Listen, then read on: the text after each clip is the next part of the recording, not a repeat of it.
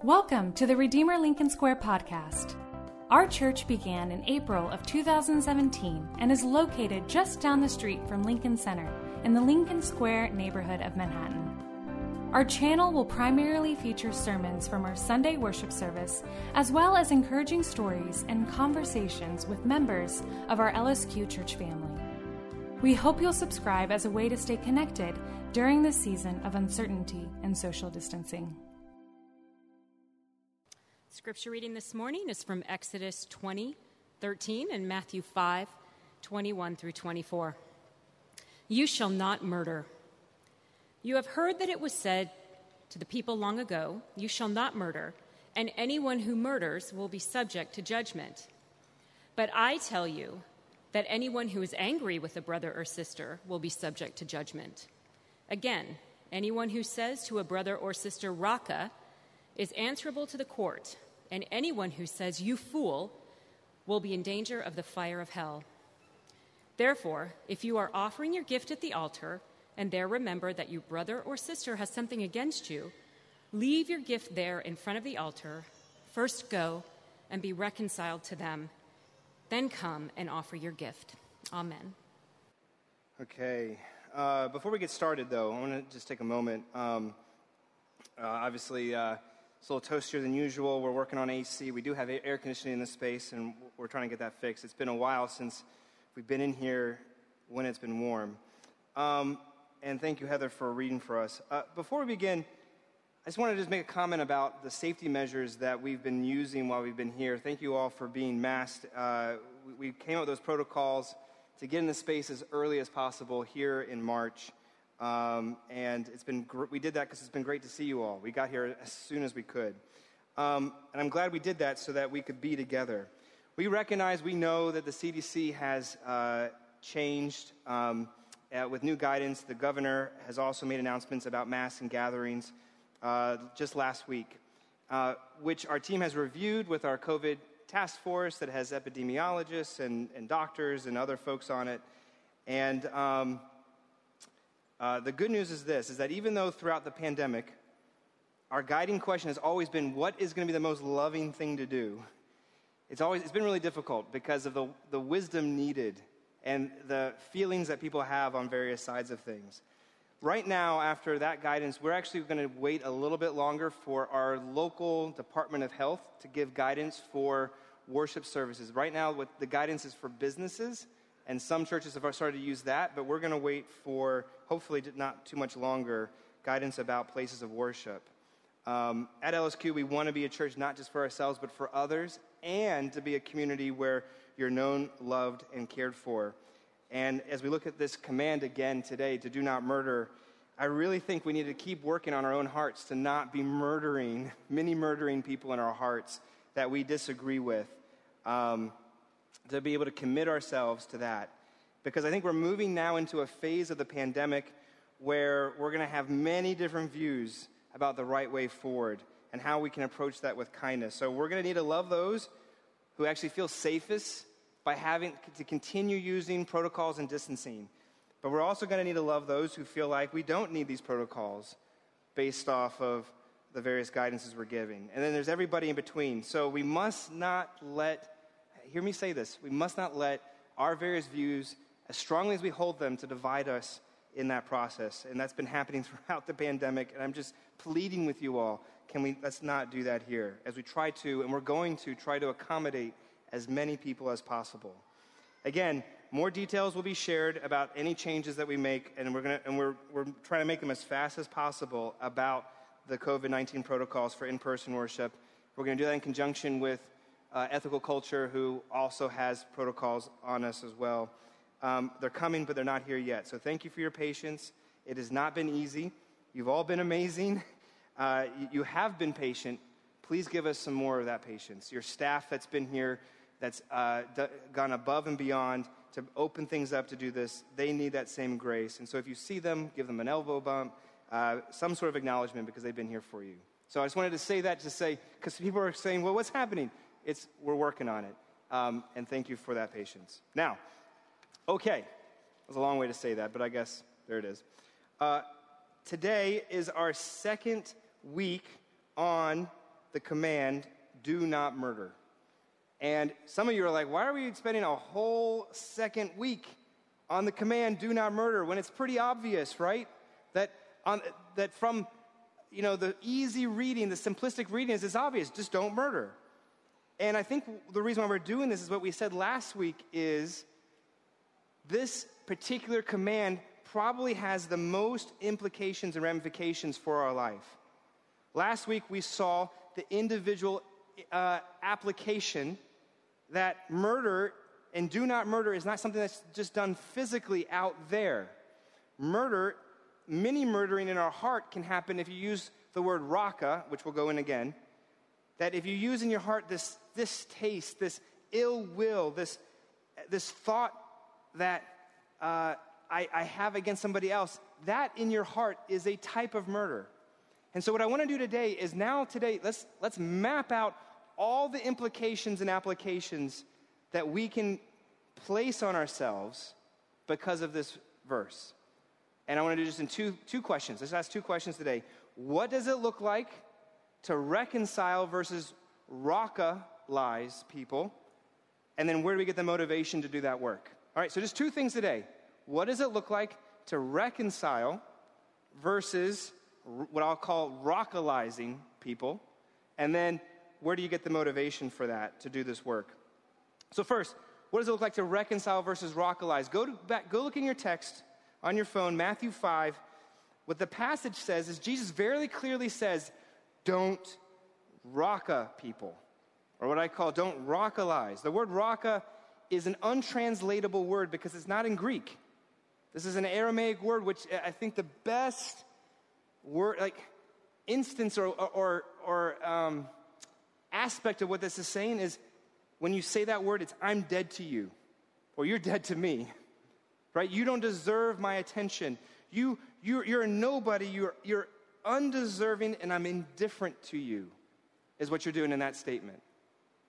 And that's what it means. And Jesus is saying, what's interesting is when that's done, interestingly, by the way, he doesn't say if you do this, because he's assuming, he says the command, don't do this, but then when that happens, verse 23 and 24, there's a second command here. And the second command, it says, go, leave your gift, and first be reconciled. And I think I don't know if you're like me, I just read right on through passages like that, but this is some of the strongest language you're going to find in the New Testament. Because think about it, what's the gift you're supposed to leave? It says, leave your gift at the altar. And so what Jesus is saying is, he's saying, if you're at the temple, if you're worshiping God, if you're at church right now, it would be better for you to leave that, stop worshiping me, and go reconcile with your brother or sister first. That's what it says. And so literally, if some of you right now go, oh my goodness, and you pop up right now and leave, or if you're on the live stream, you turn this off and you go reconcile with somebody, I won't be mad. And I won't be mad because God's not mad at you. In fact, God would rather you do that than actually sit with him. That's a crazy idea. Some of you are like, well, there's nothing more important than worshiping God. Well, actually, God says, no, there is. Go, if you're at the temple, if you're bringing a gift, if you're coming to him and you're not reconciled with somebody else, if they have something against you, he says, go and reconcile with them. It's that important. By the way, Paul says something very similar in Ephesians. I think it's 4 verse 26. Right? What does he say? Like, don't let the sun go down on your anger. I mean, that gives now a time frame. Like, you literally have hours before, the time is up. And I dare say, I believe, for me and for you, there's been many suns that have gone down for some of us on our anger. And so that's what we're supposed to do, right? And what I'd like to do today, just quickly, is to go through the 3 spheres of our life about where we're supposed to reconcile and not raka-lize people. So let's just do this quickly. 3 spheres, 3 areas of life. Number 1, in your individual life. How are you to treat individuals is the question here. And again, I don't know about you, but my tendency is when somebody hurts me or if I feel like they've done something against me, I pull away. I back up. You might not actively despise somebody, But what you might do is you might kind of, not return their phone calls, don't text them back as fast as you could. You kind of ignore them, ghost them, and you know what I'm talking about. And again, I said this last week, I kind of have to make this caveat too. When we're talking about reconciliation, we're not talking about abuse or toxic relationships. Jesus is not saying he wants you to continually be traumatized or manipulated. That's not what he's talking about. We have to be wise with those individuals and those dealings. What he's talking about is the everyday normal tendency for us to pull away from people who've hurt us. He's talking about the everyday slights that you have done and they have done to you, the everyday hurts, the everyday situations of individuals in our life. Because what Jesus is saying is, when you pull away, when you ignore, how can you love them? If you're not in the same proximal space, if you're not actually with them, you can't love them, you can't care for them. And so Jesus is saying, I want you to make a move. I want you to literally go with your human space and get closer to those people. And of course you say, okay, well, what does that look like individually? Well, reconciliation individually, let's walk through them. At the very first thing, don't make excuses. Romans 12 says this in verse 14, and Paul does not dance around. He says, bless those who persecute you. And then a little later on, he says, bless and do not curse, which, by the way, whenever a text says two things at the same time, really important. So to bless means what? To live in harmony, to live in shalom, to move closer. It means at least to have ordered relationships with other people, intentional movement when there's brokenness there. I personally feel like this is a pretty convicting text. You know why? I was raised in this town as a New Yorker. If I know somebody has something against me, you know what my initial disposition is? That's their problem. It's kind of the mentality is, if they have a problem with me, that's not my problem, that's their problem. That's sort of the ethos that we kind of live through, or I live in. And, what this is saying, I think, and what's convicting for me is to do not murder. If you're going to be for life, Jesus is saying if that's their problem, it's actually your problem too. I was like, oh my goodness, I've never thought that. It's always like, well, that's your problem. No, it is not their problem only, it's your problem too. Now, I believe we've all had people mad at us at some way or another. And this is saying is, how have you tried to make amends? And again, what's so interesting about our culture today is we're probably more connected digitally than any other society that's ever existed on the face of the earth. And we're also so easily able to just turn those people off too. We don't have to listen to them. We don't have to focus on them. And Jesus is saying is, go reconcile with people. Not just if you're in the wrong, which is like, okay, I better do that because I messed up. No. If whatever they think, do it. Guys, this is not easy. This is actually really hard. I've tried to reconcile with people before that are upset or mad. They think I've wronged them. It's very painful to try to go because you get into the weeds of things, and there's things that are legitimate. There's things that are illegitimate. There's everybody has a shade and a view. This is not easy. And I'll be honest with you, sometimes it doesn't work. But the call here is not to blow that up before you even get a chance. It says, live in peace. Go and be reconciled. And so before we move on, let me ask you, have you done this? Have you actually lived a life or tried to do this with your broken relationship? Be really practical. Have you ever made a list of all the people that you are estranged from? And have you thought, what would it look like for me to move one step closer? What would it look like for me to reconcile with those individuals? And not just sort of write them off and say, well, I don't have to because, it's their problem, or I don't have to because I've labeled them with this kind of label, so I don't need to anymore. Jesus is saying, no. Even if, I think a lot of times you can make a move and it doesn't go anywhere, but it's saying we don't have the option to try to push the issue, to try to start the conversation. Move closer, reconcile individually is what it says. At Redeemer Lincoln Square, we value questions and the people who ask them. which is why we hold a time of question and response, or Q&R, after our Sunday worship service. It's an opportunity for anyone to text in questions and then process responses alongside our pastors and other members of our church community. If you have questions that you'd like to process, feel free to email us at lsq@redeemer.com or join us for our virtual worship service on YouTube every Sunday at 10:30 a.m. Eastern. You can find our YouTube channel at lincolnsquare.redeemer.com/YouTube. Secondly, you're called to reconcile individually, but you're also called to reconcile and not rockalize socially, or what I'll call with social groups. And this comes from Paul in Ephesians 2. He makes a very bold claim here. He says reconciliation doesn't just happen on an individual level. And he points out in Ephesians 2, if you go to that text, there's two people groups, Jews and Gentiles, which these are not just two racial groups in the early church. These were two different social groups, two different class groups as well, rich and poor. And he says in verse 13, now in Christ Jesus, you who once were far away have been brought near. For he himself, talking about Jesus, is our peace. There's that reconciliation word, right? Harmony, peace. And this is the doozy. He who made the two groups one has destroyed the barrier, the dividing wall of hostility. And this is, if you let this hit you, what Jesus is saying is the tendency for the human heart, particularly in today's social climate, is when an individual hears something against their social group, the tendency is to give it little weight. Again, it's like, well, that's their problem. Why do we do that? We say, hey, I'm an individual. I can't speak on behalf of my whole class.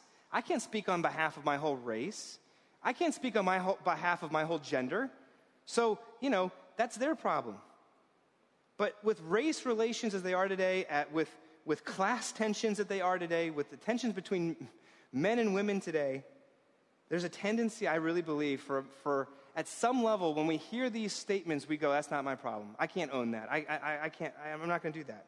But Paul is saying, if Jesus is here to bring two different racial and economic groups together, that means at some level we're supposed to not just reconcile with individuals, we're supposed to reconcile with whole groups of people. And so this is really important then. For us to be reconciled, it's not just individually to be okay with your friends and people. It actually talks about different races, classes, and gender groups who potentially have a problem with your race, class, and people group, and we're not supposed to walk away. We're not supposed to, that would be rockalizing them. There's a few different ways to do this, by the way, because you're like, well, how do you do that on whole sort of social groups? Miroslav Volf, in his book Exclusion and Embrace, lists 4 main ways that you can do this for whole groups of people, to rockalize them. First one, he calls it elimination. Right? This is when you literally try to destroy a whole race. He mentions the Holocaust as an example of that. The second way to do that is dominion or domination, where you segregate people, you terrorize them, you do that in order to keep them within a certain bracket and bound. The third thing you can do is assimilate them. This means to refuse to accept somebody from a race, class, or gender group unless they abandon their particular group distinctiveness or culture and to make them adopt a different one to be accepted.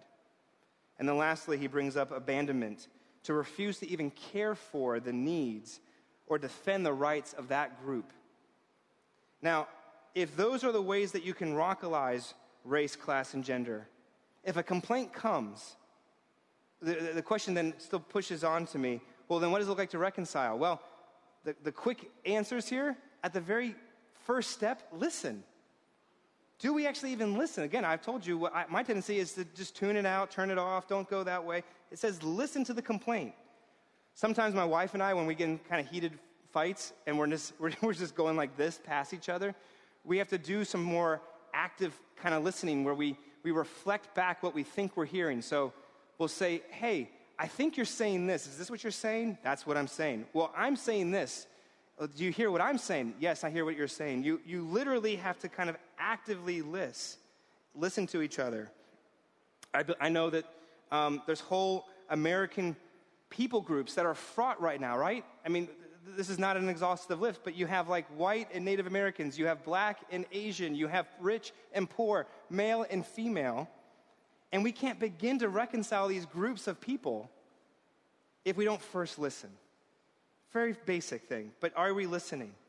And then once we listen, do we have the relationships, the trust in those relationships to be able to go to the next step?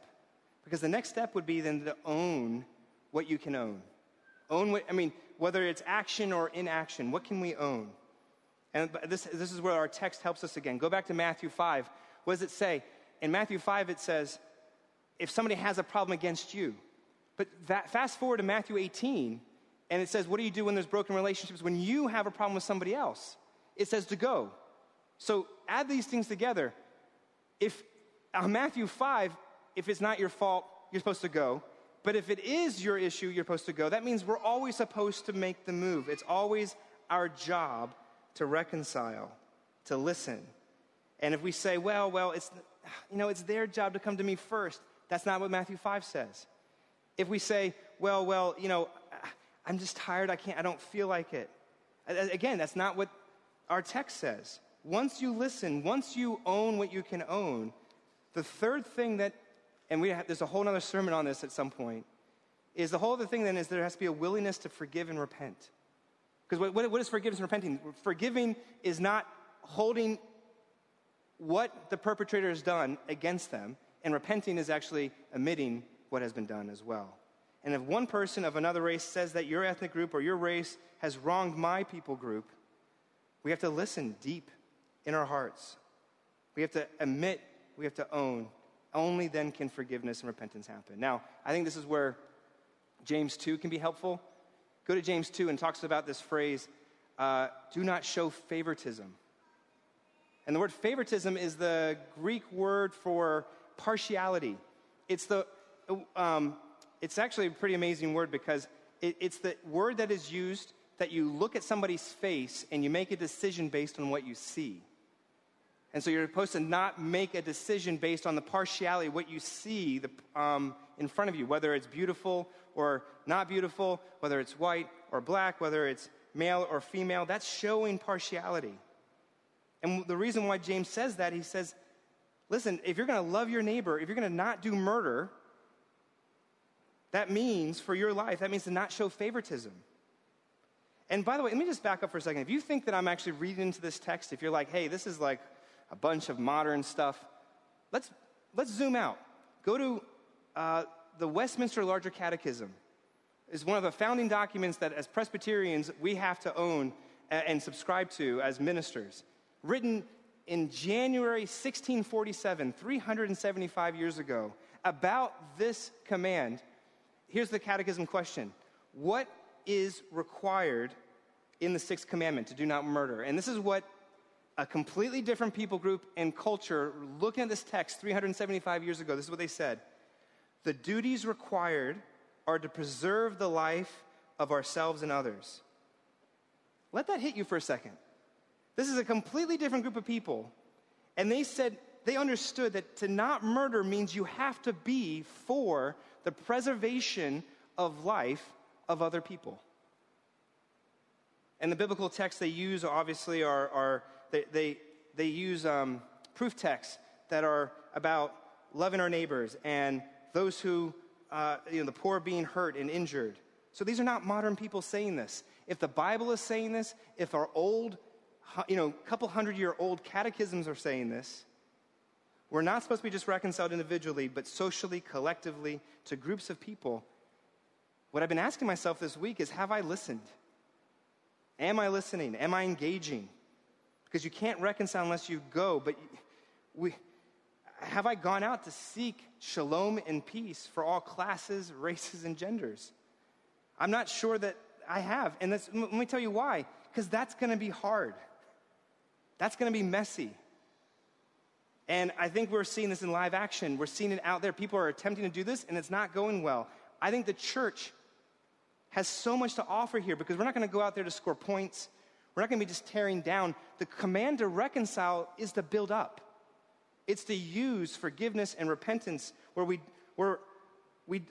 it leaves no space for us to marginalize other people or to leave people marginalized, right? Because we're not called to cancel, we're called to reconcile. So, second thing. Third thing, as far as our spheres, reconcile individually, reconcile socially, and then lastly, it says reconcile with those whom you can't advocate for themselves. Well, you go, what is that about? I don't know if this might not be your thing, but there's an active conversation right now in culture about where do human rights come from? Everybody talks about, well, that's a human right. People love to throw that phrase around. That's a human right. Well, where does that come from? And what makes a human right a human right? Because right now, I'll tell you this. Why, for instance, do humans feel like they have more rights than plants and animals? Because we do. You know why?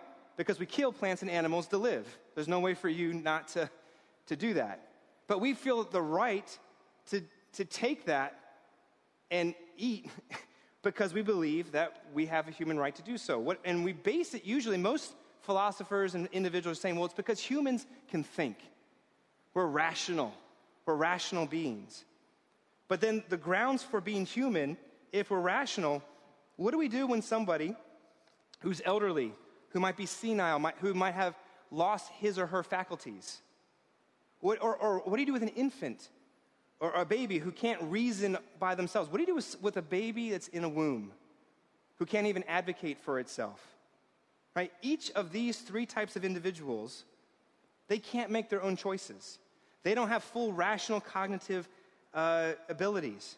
They're completely and utterly dependent on other people to provide for them. And frankly, they're a cost to society. They cost a lot of money.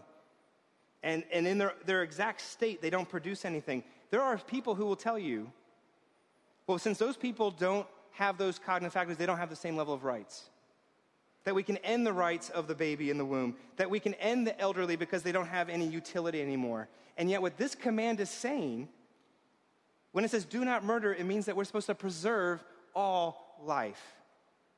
That all people are made in God's image. And therefore we don't have the right to kill them. We don't have the right to decide when and how we end those individuals. And so to be reconciled to these people, to not rockalize people, that means to give individuals the same dignity for being an image of God, regardless of their social position, but also their ability to advocate for themselves. Further, we're told to protect those in the womb. We're supposed to protect those closer to the tomb, from womb to tomb.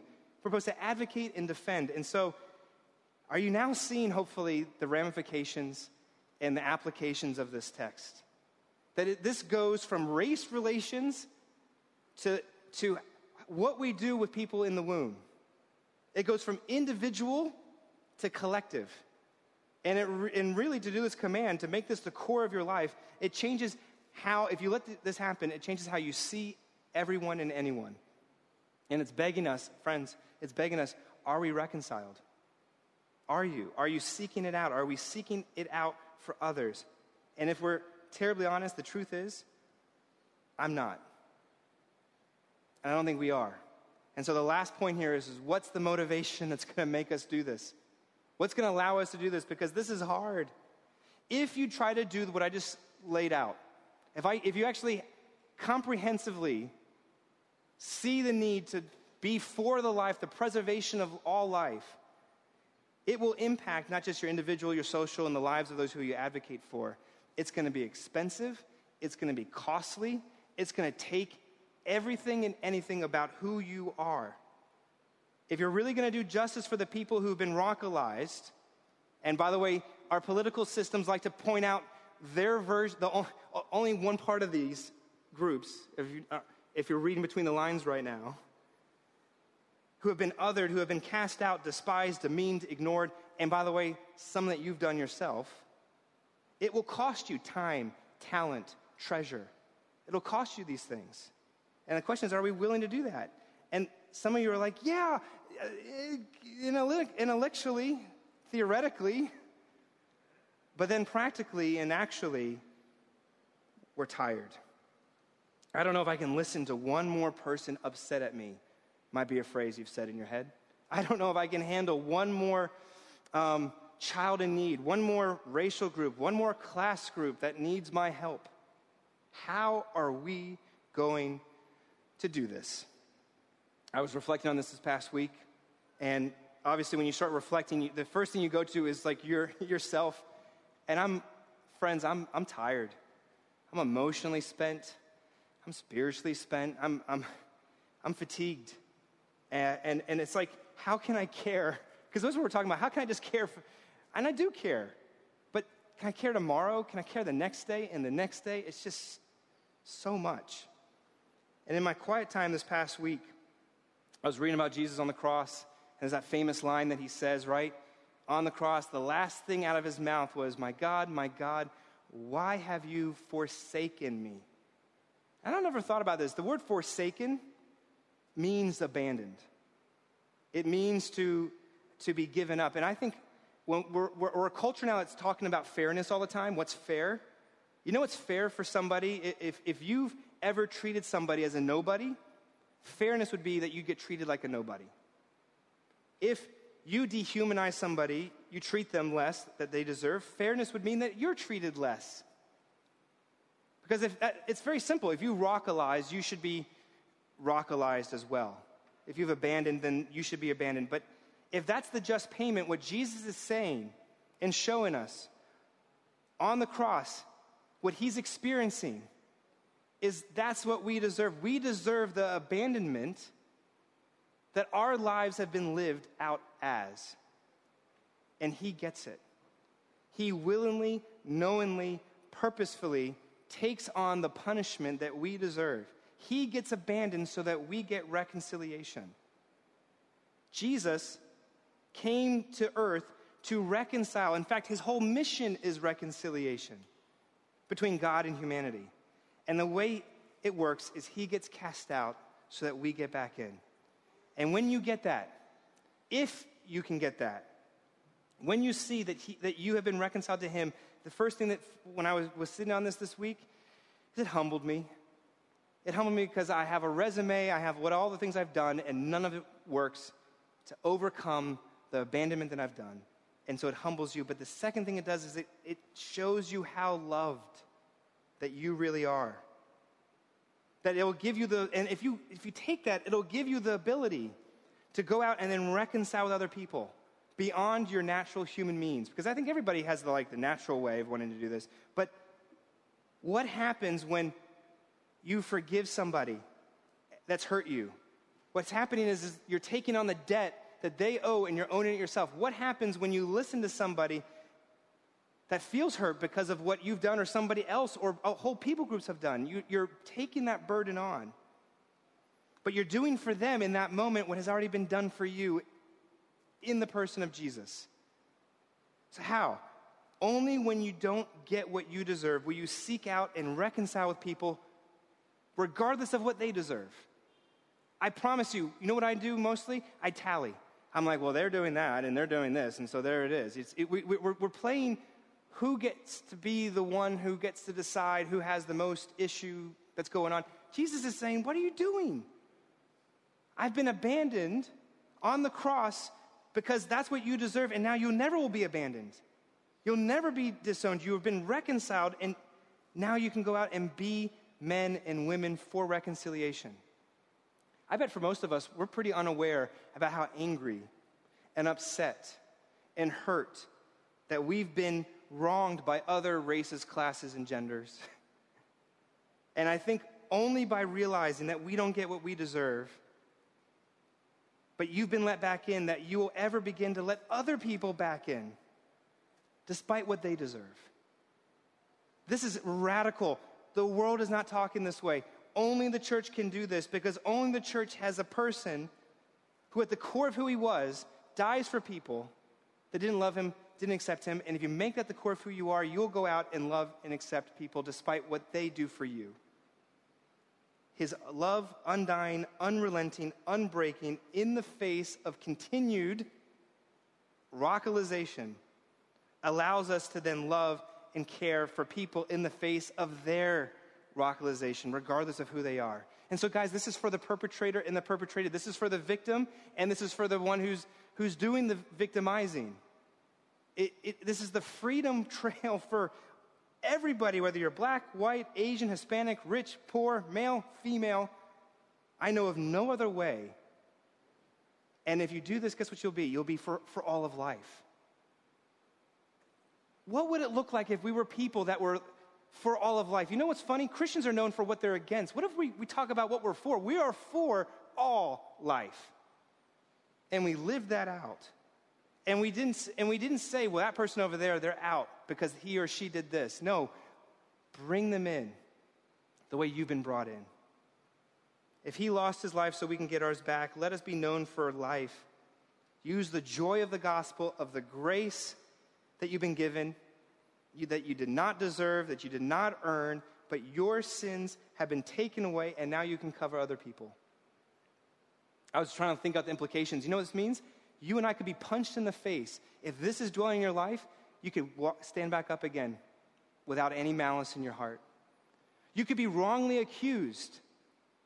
And as a wrongly accused person, you can still move out with energy and not be fatigued because it doesn't have that bearing that you thought it would. You could be rightly accused. Maybe you have done. And this will allow you to help your guilt and your shame and your hurt.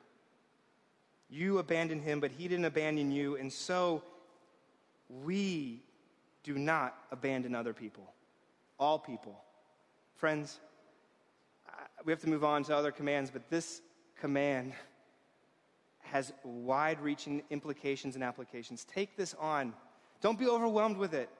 Because what it should do is force you further into what Jesus has done for you and allow you to move out in manifold ways, individually, with your individual relationships, socially, as well as for those who need to be advocated for, most in need. Let's pray.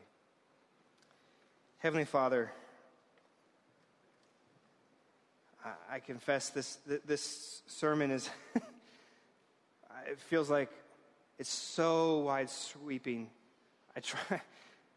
Really, this is the kitchen sink, because in this one simple statement, you've done exactly that. I pray we will first be convicted of our own role, even our apathy, of lack of engagement. Maybe we don't actively do anything in our mind, but our passivity. Convict us, Father. I know we're limited. The good news is you're not asking us to fix everything at all times, in all places, at all moments. You're just asking us to make who's that relationship, who's that friend, who's that person that we can go to and drop everything and look for reconciliation. Father, there's so many different versions of this. I think you're so wise in not telling us exactly how it looks. Give us a heart for it. Let us see that you are a God of reconciliation. You've come to do that for us, and now we can go out and do that for all other people. Father, help us to sit in the joy of what you've done. If some of us here are tired and fatigued, help us to sip on the beauty and love of what you've done. Let that impact us. Let us rest in the promises of the new creation that's coming into fruition that will allow us then to move out with security and hope and wonder. We pray all these things in your name. Amen. Thanks for tuning in to our church podcast. We pray that it can serve as a resource for you as you continue processing aspects of Christianity and growing in your faith. We hope you'll subscribe to our channel if you haven't already, and we invite you to check out our website to learn more about our church and how to get connected to our family. Just visit lincolnsquare.redeemer.com.